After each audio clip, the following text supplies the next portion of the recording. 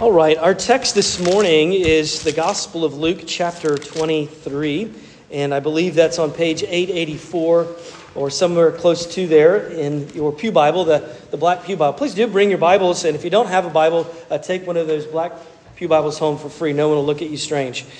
As you're turning there, a reminder, there are witnesses, multiple witnesses, but there's also 4 gospel accounts, Matthew, Mark, Luke, and John, who provide different details, different angles, different vantage points.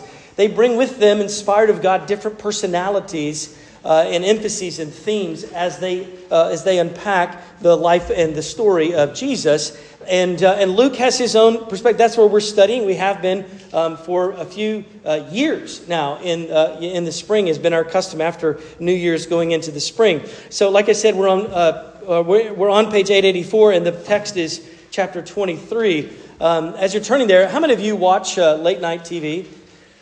Not that many. Thank you. Some of you. I would like to. I just cannot stay up that late. I'm at a weird season of life where my children go to bed before I do. And so if I want to watch, one of them that I enjoy watching is Jimmy Kimmel has these hilarious clips called Lie Witness News. Anyone seen Lie Witness News? Not eyewitness news, but Lie Witness News. He'll send a camera crew and a fake journalist, TV person out onto the streets of different major cities, and they just put a camera right up in someone's face, and they say, hey, what's your take on this? And they'll talk about some major world news event or an election or something of controversy, and people will just boldly agree and like start telling a whole story surrounding that. It's remarkable. One of them that was up there was, what do you think about the U.S.'s involvement in Zamunda? That's not a country. Of course, people are like, well, I don't know that I agree. And then they go into detail. I saw one last year. It was the Winter Games. Of course, this is an interview that they're doing on the streets of, Hollywood or wherever it is, and they're asking people, what did you think about the opening ceremonies? Which haven't even happened yet. And so, Lie Witness News, the number of people that said things like, it was stunning. I mean, the explosion of colors, it was wonderful. I really enjoyed it. Oh, and by the way, the interviewer, this fake journalist says, what did you think about the new powerboarding? The Elon Musk, electric-powered snowboards. What did you think of it? Now, that was some cool innovation. People will just go, who did you watch the Olympics with? Oh, with my cousin. What are you talking about? Like, it just goes deeper in. It's remarkable. I think it reveals, one of them was, what did you think of the Swiss skier who got their tongue caught on the chairlift medal? And they're like, the guy's like, dude, it was priceless. I mean, it was like Christmas Story all over. Unbelievable. People will lie for no reason, no good reason. They will just lie on the spot. Sometimes they'll start with but sometimes they just charge boldly in. And I think it illustrates, amongst other things, 2 human instincts. One of them is self-confidence, and the other is self-preservation. At times we have very strong opinions. Why? Not for any other reason than that we don't want to look dumb. We don't want to look ill-informed. We don't want to look weak. Let's have some transparency here, right? There is that operating underneath. And as it pertains to self-preservation, we often do not doubt ourselves. We will lie straight-faced to save face. We will lie. We will even double down on a lie from time to time. Now, I'm not trying to point any fingers. Last Lord's Day, I confessed my own struggle with the truth. Our frailties and our inconsistencies, it marks the lives of even the people that we would say are the best of people, right? We talked about that last week. We talked about, it was St. Peter, the apostle. He's the one who said, just with the rest of the disciples, it'll be over my dead body. I'll go to prison, but I won't deny you, Jesus. And what happens?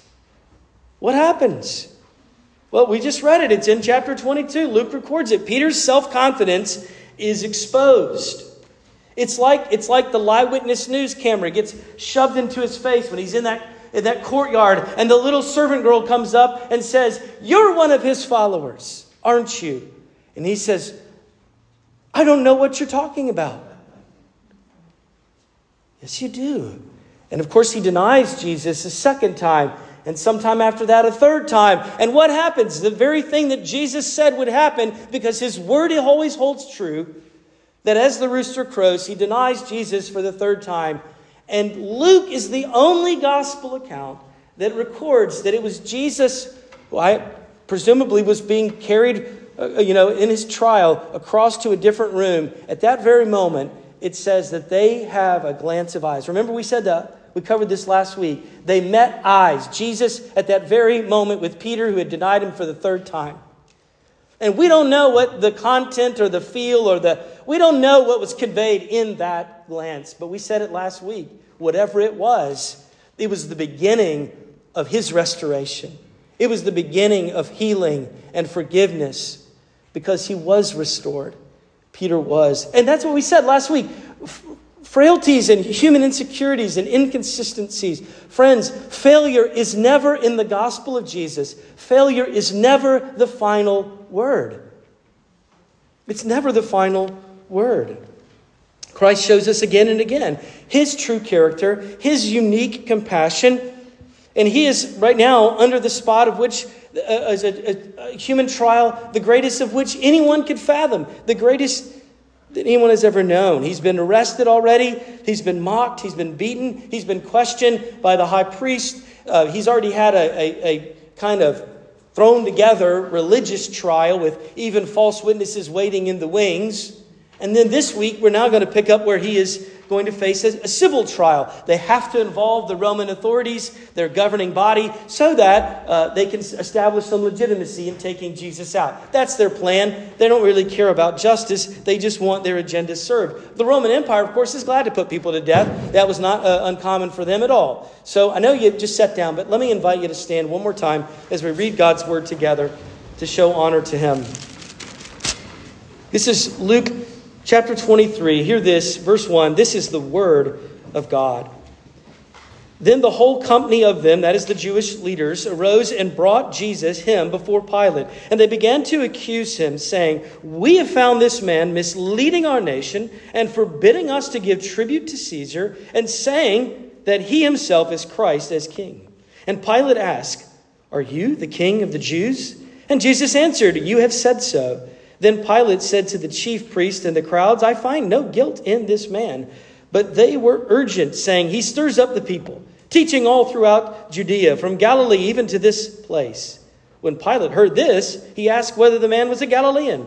And he learned that he belonged to Herod's jurisdiction. He sent over to Herod, who himself was in Jerusalem at that time. When Herod saw Jesus, he was very glad, for he had long desired to see him, because he had heard about him and was hoping to see some sign done by him. So he questioned him at some length, but he had made no answer. The chief priests and the scribes stood by, vehemently accusing him. And Herod with his soldiers treated him with contempt and mocked him.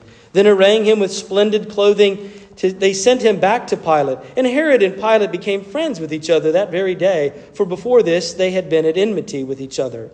Pilate then called together the chief priests and the rulers and the people and said to them, "You brought me this man as one who was misleading the people, and after examining him before you, behold, I do not find this man guilty or any of your charges against him. Neither did Herod, for he sent him back to us. Look, nothing deserving death has been done by him. I will therefore punish and release him." But they all cried out together, "Away with this man, and release to us Barabbas, a man who had been thrown into prison for insurrection started in the city and for murder." Pilate addressed them once more, desiring to release Jesus, but they kept shouting, "Crucify, crucify him." The third time he said to them, "Why? What evil has he done? I found in him no guilt deserving death. I will therefore punish and release him." But they were urgent, demanding with loud cries that he should be crucified, and their voices prevailed. So Pilate decided that their demand should be granted. He released the man who had been thrown into prison for insurrection and murder, for whom they had asked. But he delivered Jesus over to their will. This is God's word. Let's give thanks to him. You may be seated. Father, we give thanks to you. We acknowledge that you created us. You have sustained us. We thank you for your word. You have preserved your word down through the ages as an inspired text that would help our faith. Help it now. Every soul in this room, we pray through Christ. Amen. We see it on the news. There are trials at times. There are juries. There's cross-examinations. We get fascinated. I do, at least. I wanted to go to law school, and I was a political science major, but God had different plans, obviously. We're deeply intrigued by these details, the rebuttal, the jury, the outcome, a trial of injustice in the face of pure innocence. Well, that's happened before, but nothing of this.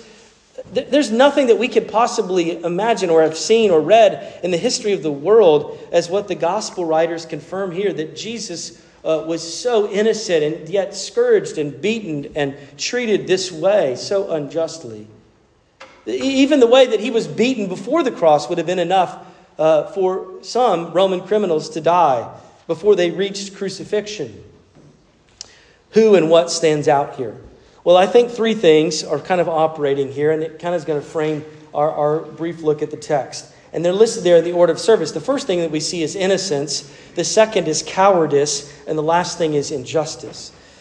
So first of all, Pilate was the prefect. We know, we hear Pilate's name. We say it regularly in the Apostles' Creed that we believe in Pontius Pilate, not because we trust him, but we believe that he was a historic figure. Of course, Josephus, the Jewish historian, confirms many of these details. He was the governor of Judea, the province of the Roman Empire under Caesar. We remember, his name, like I mentioned. He's there. The Jewish leaders in verse 1, they come in, and they have three accusations. They have three charges to bring against Jesus. They want Pilate to be the one ultimately responsible for killing Jesus, and that is to protect them from any outrage and to protect them from disrupting, the Passover, which is the feast and the celebration going on at that time in the holy city of Jerusalem. But they suggest in other Gospels, we need you to put... He's like, what am I doing dealing with this, Pilate? They say, well, Pilate, we can't put a criminal to death. But that's not true. That is not accurate. If you go back and you look over the history, you would see that, of course, there was a time even earlier back in the Gospel of Luke that Jesus is almost thrown off a cliff in his hometown of Nazareth. And then later we know that Jesus was the one who came to the defense of a woman that they were going to stone to death because she was an adulterer. And recall, of course, this is just to think that, Stephen, years from now, they're going to take his life and stone him in the continuation that Luke records in the book of Acts. So the Jews have put plenty of people to death. It's just that they want, like I said, to do this in a way that doesn't, look bad for them, doesn't cause uprise. But of course, it's the sovereignty of God that does this. It's the sovereign care who had ordained Christ's death before the foundation of the earth. There was this notion that that was already planted, as we have read, even told in Psalm 22, this messianic psalm. King David, think of this, hundreds of years before there was even a thing called crucifixion. King David writes this of the future Messiah: "For dogs have surrounded me, a band of evildoers have encompassed me. They have pierced my hands and my feet." And that all is unfolding and coming to bear. That's who they are. That's who they want. Pilate wants to keep people happy, so he commences with a trial. But notice he doesn't take up all the charges, all three of the charges, because, some of them are just outright false. Jesus never misled anyone. He only spoke the truth. And it's ridiculous to say that Jesus wouldn't let them, give tribute to Caesar. We read this a couple of chapters ago in Luke 20. It said, clearly Jesus said, give to Caesar what is Caesar, and to God what is God's. Jesus never declared himself as king as a threat to Rome. Furthermore, it should be noted that none of these charges were the very reason that they were going to kill him over at the Sanhedrin. The religious leaders wanted to have him killed because of blasphemy. Now, do you think that the Romans have a problem with blasphemy? Of course they don't. Even Caesar himself claimed to be divine. So that's not a problem. No, they have brought charges of sedition and treason and rebellion that he is going to try to stir up. because they need the Romans and Pilate to take his life. To this question, are you the king? Notice Jesus gives him a non-answer in verse 3, right? It is as you say so. Then Pilate hears the question, and he hears the mention of Galilee, and he has a clever idea. Oh, great, this will be my way out to kind of sidestep a little bit of the culpability. I'll involve Herod in this because he's a Galilean further north. I'll bring in Herod to examine him, and then he can share some of the responsibility.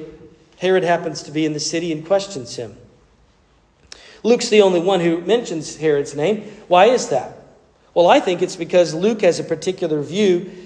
He's establishing yet another voice, another layer of this interrogation that would clearly establish what we cannot deny, and that is that Luke wants us to see in this text that Jesus is innocent.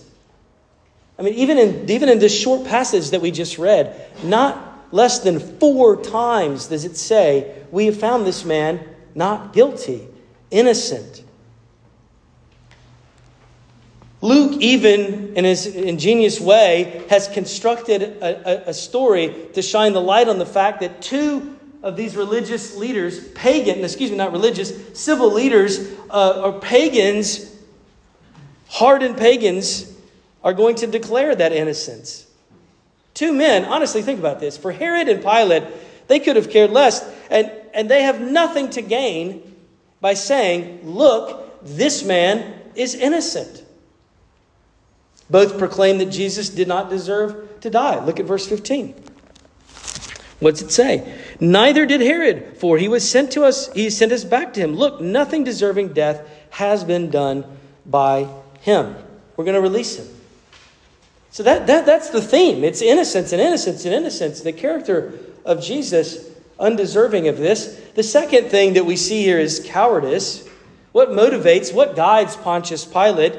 In another gospel account, Pilate's wife has this horrible dream, and she even says, don't deal with Jesus. Don't sentence him. But what then motivates him? Ultimately, here we see it's partly a love of power, a fear of man. He doesn't want to have to deal with unrest or have things reflect upon him poorly. Even though he was amazed, deeply amazed by Jesus, and persuaded of Jesus' innocence, he still is moving forward with this. Nevertheless, verse 23 through 25 says this is what we'll do. What does he obey? He delivers them over, verse 25, according to whose will? The angry, loud crowd. Both Pilate and Herod are ultimately, even in the face of truth, even in the face of what is about to be a horrible injustice, are cowards. Luke is calling us here, as he sets this up, for us too, to choose sides. As one New Testament scholar, Darrell Bach, writes, Luke outlines a variety of responses to Jesus, but failure to embrace him, whether through active rejection, passive neglect, or frivolous reaction, is not commendable. Herod, similar to Pilate in verse 8, is very glad to meet Jesus. He had been intrigued. He had heard the details. He wants to know more about Jesus. He'd like to see one of Jesus' miracles. Yeah, cool, I get to meet Jesus, Herod says to himself. It's just like, remember the guards who came to arrest Jesus, and Peter lops off one of their ears, and then Jesus just, picks it up and heals his ear. And I'm thinking to myself, I said this already, it's at that point they should have said, I think we got the wrong guy. I don't know. I mean, something tells me this guy has some authority, some legitimacy, and we're arresting the wrong person. I don't know. Maybe it was dark. Maybe not that many people could see him. But yet people did see the miracles of Jesus and still rejected him. So it wasn't for Jesus' silence here and his lack of miracles that Herod didn't want to believe him. Herod wanted to sleep around. Herod wanted to do Herod's thing. Herod wanted to be king. He doesn't want Jesus to be the king.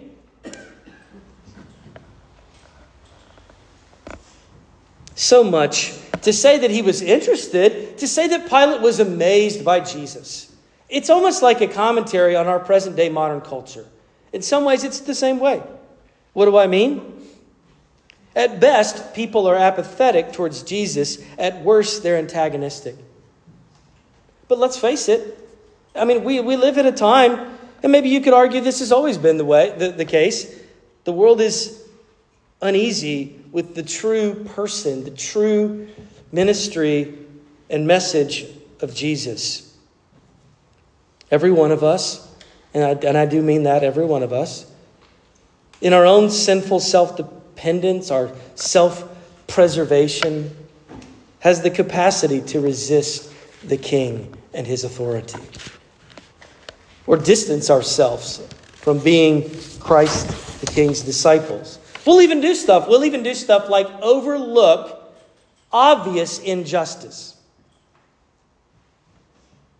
because we're seeking to please people. Where do you stand? Pilate and Herod both illustrate that you can be thinking rather highly of Jesus and quite interested in him, but not truly surrendered by faith. Is that you? This shows that there's a difference between being amazed with Jesus and truly surrendering your life to him.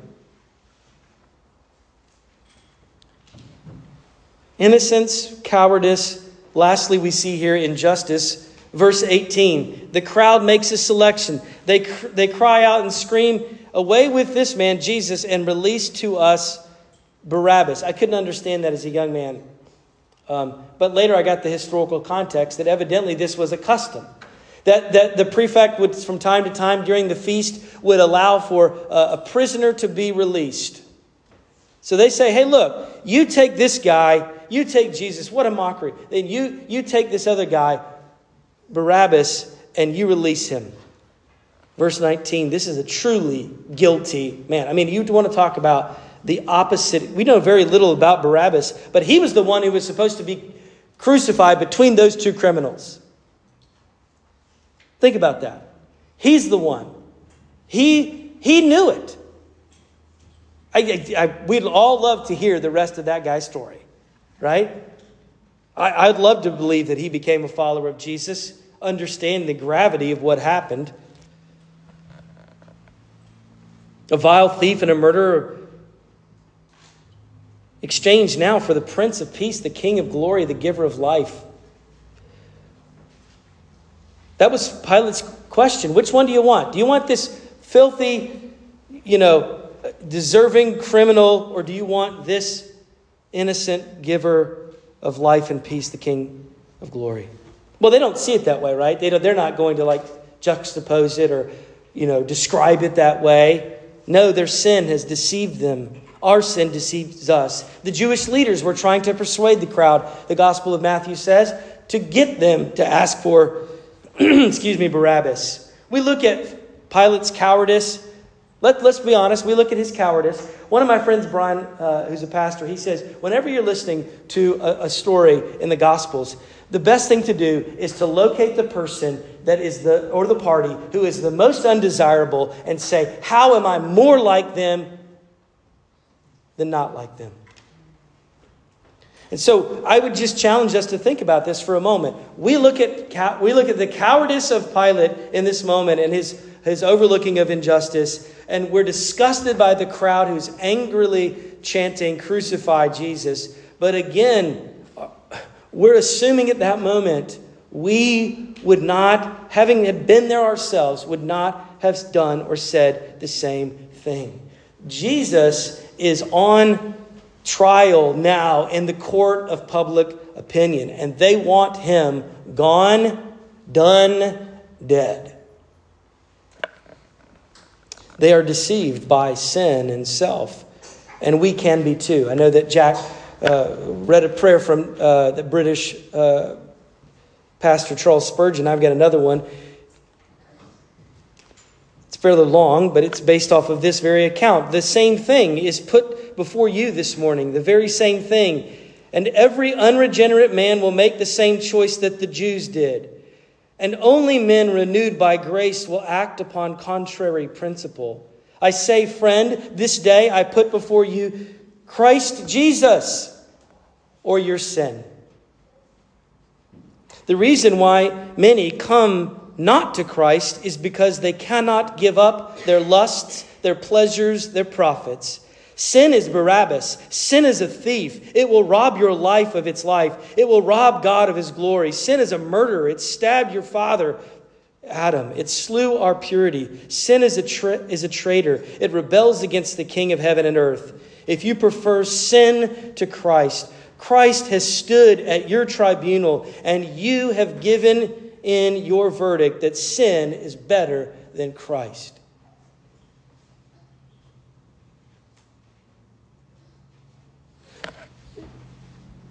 In John chapter 19, it records that Pilate says, shall I crucify your king? And they say, we have no king but Caesar. But what they're really saying is, we're fine being the king of our own story in life, and we'll choose who we give honor and praise to, whatever serves our purposes. What, my friends, will you choose? And I don't mean some epic trial, cameras on you, spotlight. I'm not talking about some major event. I'm just talking about the crossroads of conscience. Will you choose Jesus? Or will you choose sin? I'm speaking to myself. We know what is right. We know what is good and true and honorable and loving. But the allurement, the deceitfulness of sin, peer pressure. No one sets out this way, but materialism comes in. Sexual compromise, gossip, greed. We know this. It's influences, and we decide not to swim against, but with the stream and current. Then the crowds are cheering, let's go in this direction. And we say, sure, why not? We choose that which pleases ourselves and not what honors Christ. We have the capacity to mock his authority, to disregard his promises, his truth, his warnings, even his love. I'll admit that for me. Happy Mother's Day. Well, wasn't that just so uplifting? Well, children, be sure to be nice to mom. And dads, don't forget to do the dishes. Goodbye. Amen. Let's pray. But there's good news here.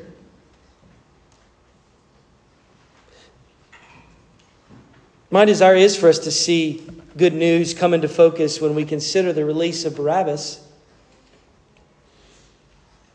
We don't view sin as murdering. We don't view it as Spurgeon described, a thief, a deceiver. No, we don't view ourselves as Barabbas or in that light or in that way. They're clever in comparative ways that we do this, right? We love to hear of other people's dark, secret deeds. We almost have a small way of smiling when we hear about other people's failings, and it makes us feel better about ourselves. I know. There are moments that we gaze on the profound offenses of other people, and not for the right reasons.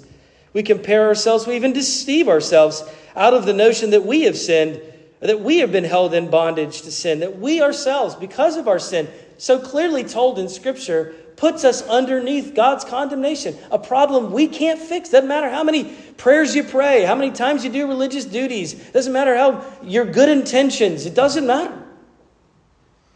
You cannot pay for the grace of God. That's what we call it, grace and mercy. It's not our reward.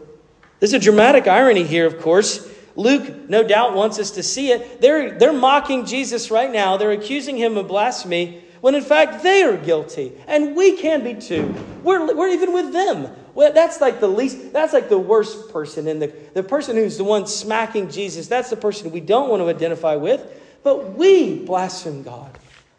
We worship other counterfeit, lesser gods, little g. The drama here is how Barabbas is pardoned because of an exchange, a substitution. How he, Barabbas, but how we also, though guilty, were granted amnesty, pardoned, released, forgiven through Jesus. Through Jesus, our substitute. He has taken our place. He was taking our guilt upon himself. He died that we might live. He was tortured that we might be made free, ultimately. Isaiah 53. Yet it was the will of the Lord to crush him. He has put him to grief when his soul makes no offering for guilt. Out of the anguish, Psalm 53:11, the anguish of his soul he shall see and be satisfied. By his knowledge shall the righteous one, my servant, make many to be accounted righteousness, and he shall bear their iniquities. This is not cosmic child abuse, okay? This is not just the Father. This is the Father and the Son. God the Father, God the Son, agreeing to this. This is Jesus of his own volition, of his own will, verse 35. Later we'll see that. It's his own will. It's his own that come down to Jesus and you will be saved. It's never a question of ability. Jesus could have called for angels to be released from the burden of all that in a moment's notice, but he does it willfully, freely. They say to him, you could have saved others, save yourself. And he doesn't. In closing, I just want to return to the parties, right? The people, the parties here. Obviously, there's the governing authorities. There's Pilate and Herod. These cowardly men who love power and they fear man. And then there's the crowds. Yes, there's contempt. There's mockery. There's rejection. Even though they're the ones who are guilty, not Jesus. We're the ones with that crowd. The prisoner, Barabbas, is released. And to his complete and utter shock, he has a substitute. So there are the three parties. Did I miss anyone? Jesus. Oh, that's right. He doesn't talk.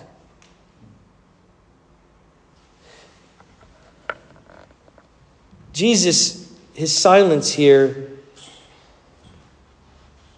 he was questioned at length. He didn't say anything. Why is that?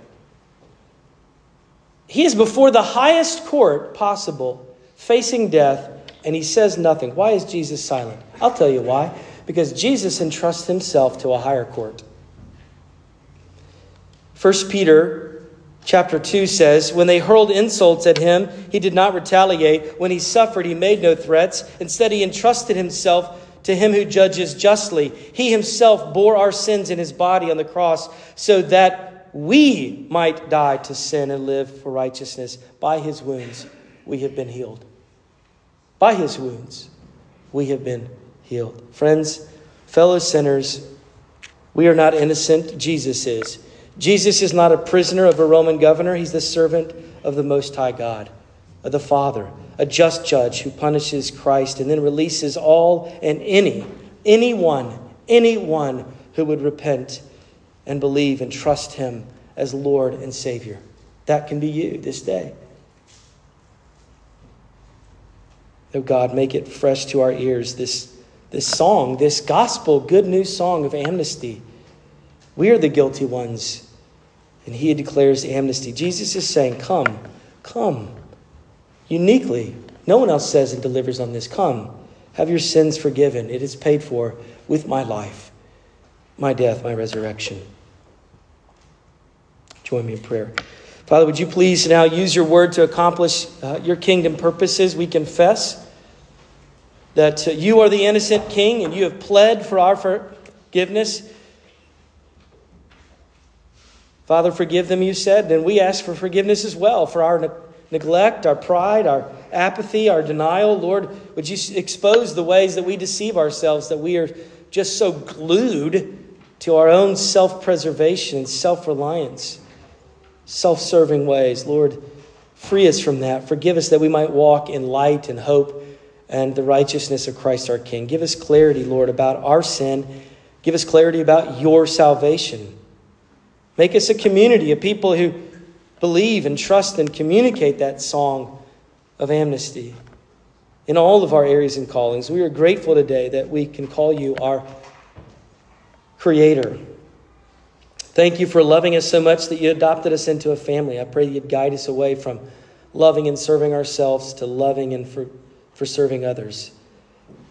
Lord, I thank you today. We thank you today for mothers.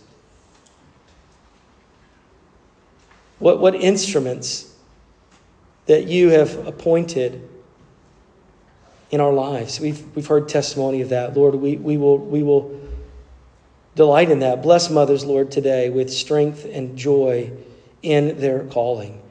I pray that you'd give mothers faith in your promises. We thank you, God, for a mother's love. We especially are grateful for mothers and grandmothers who've helped to nurture our faith.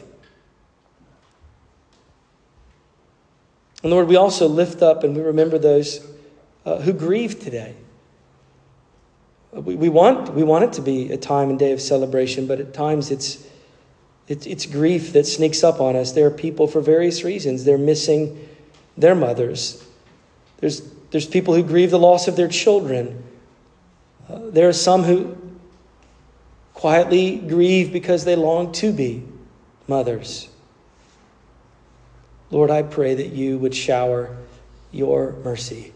I pray that people would be drawn to abide in Christ and find strength and bear fruit, even if they find themselves in a valley.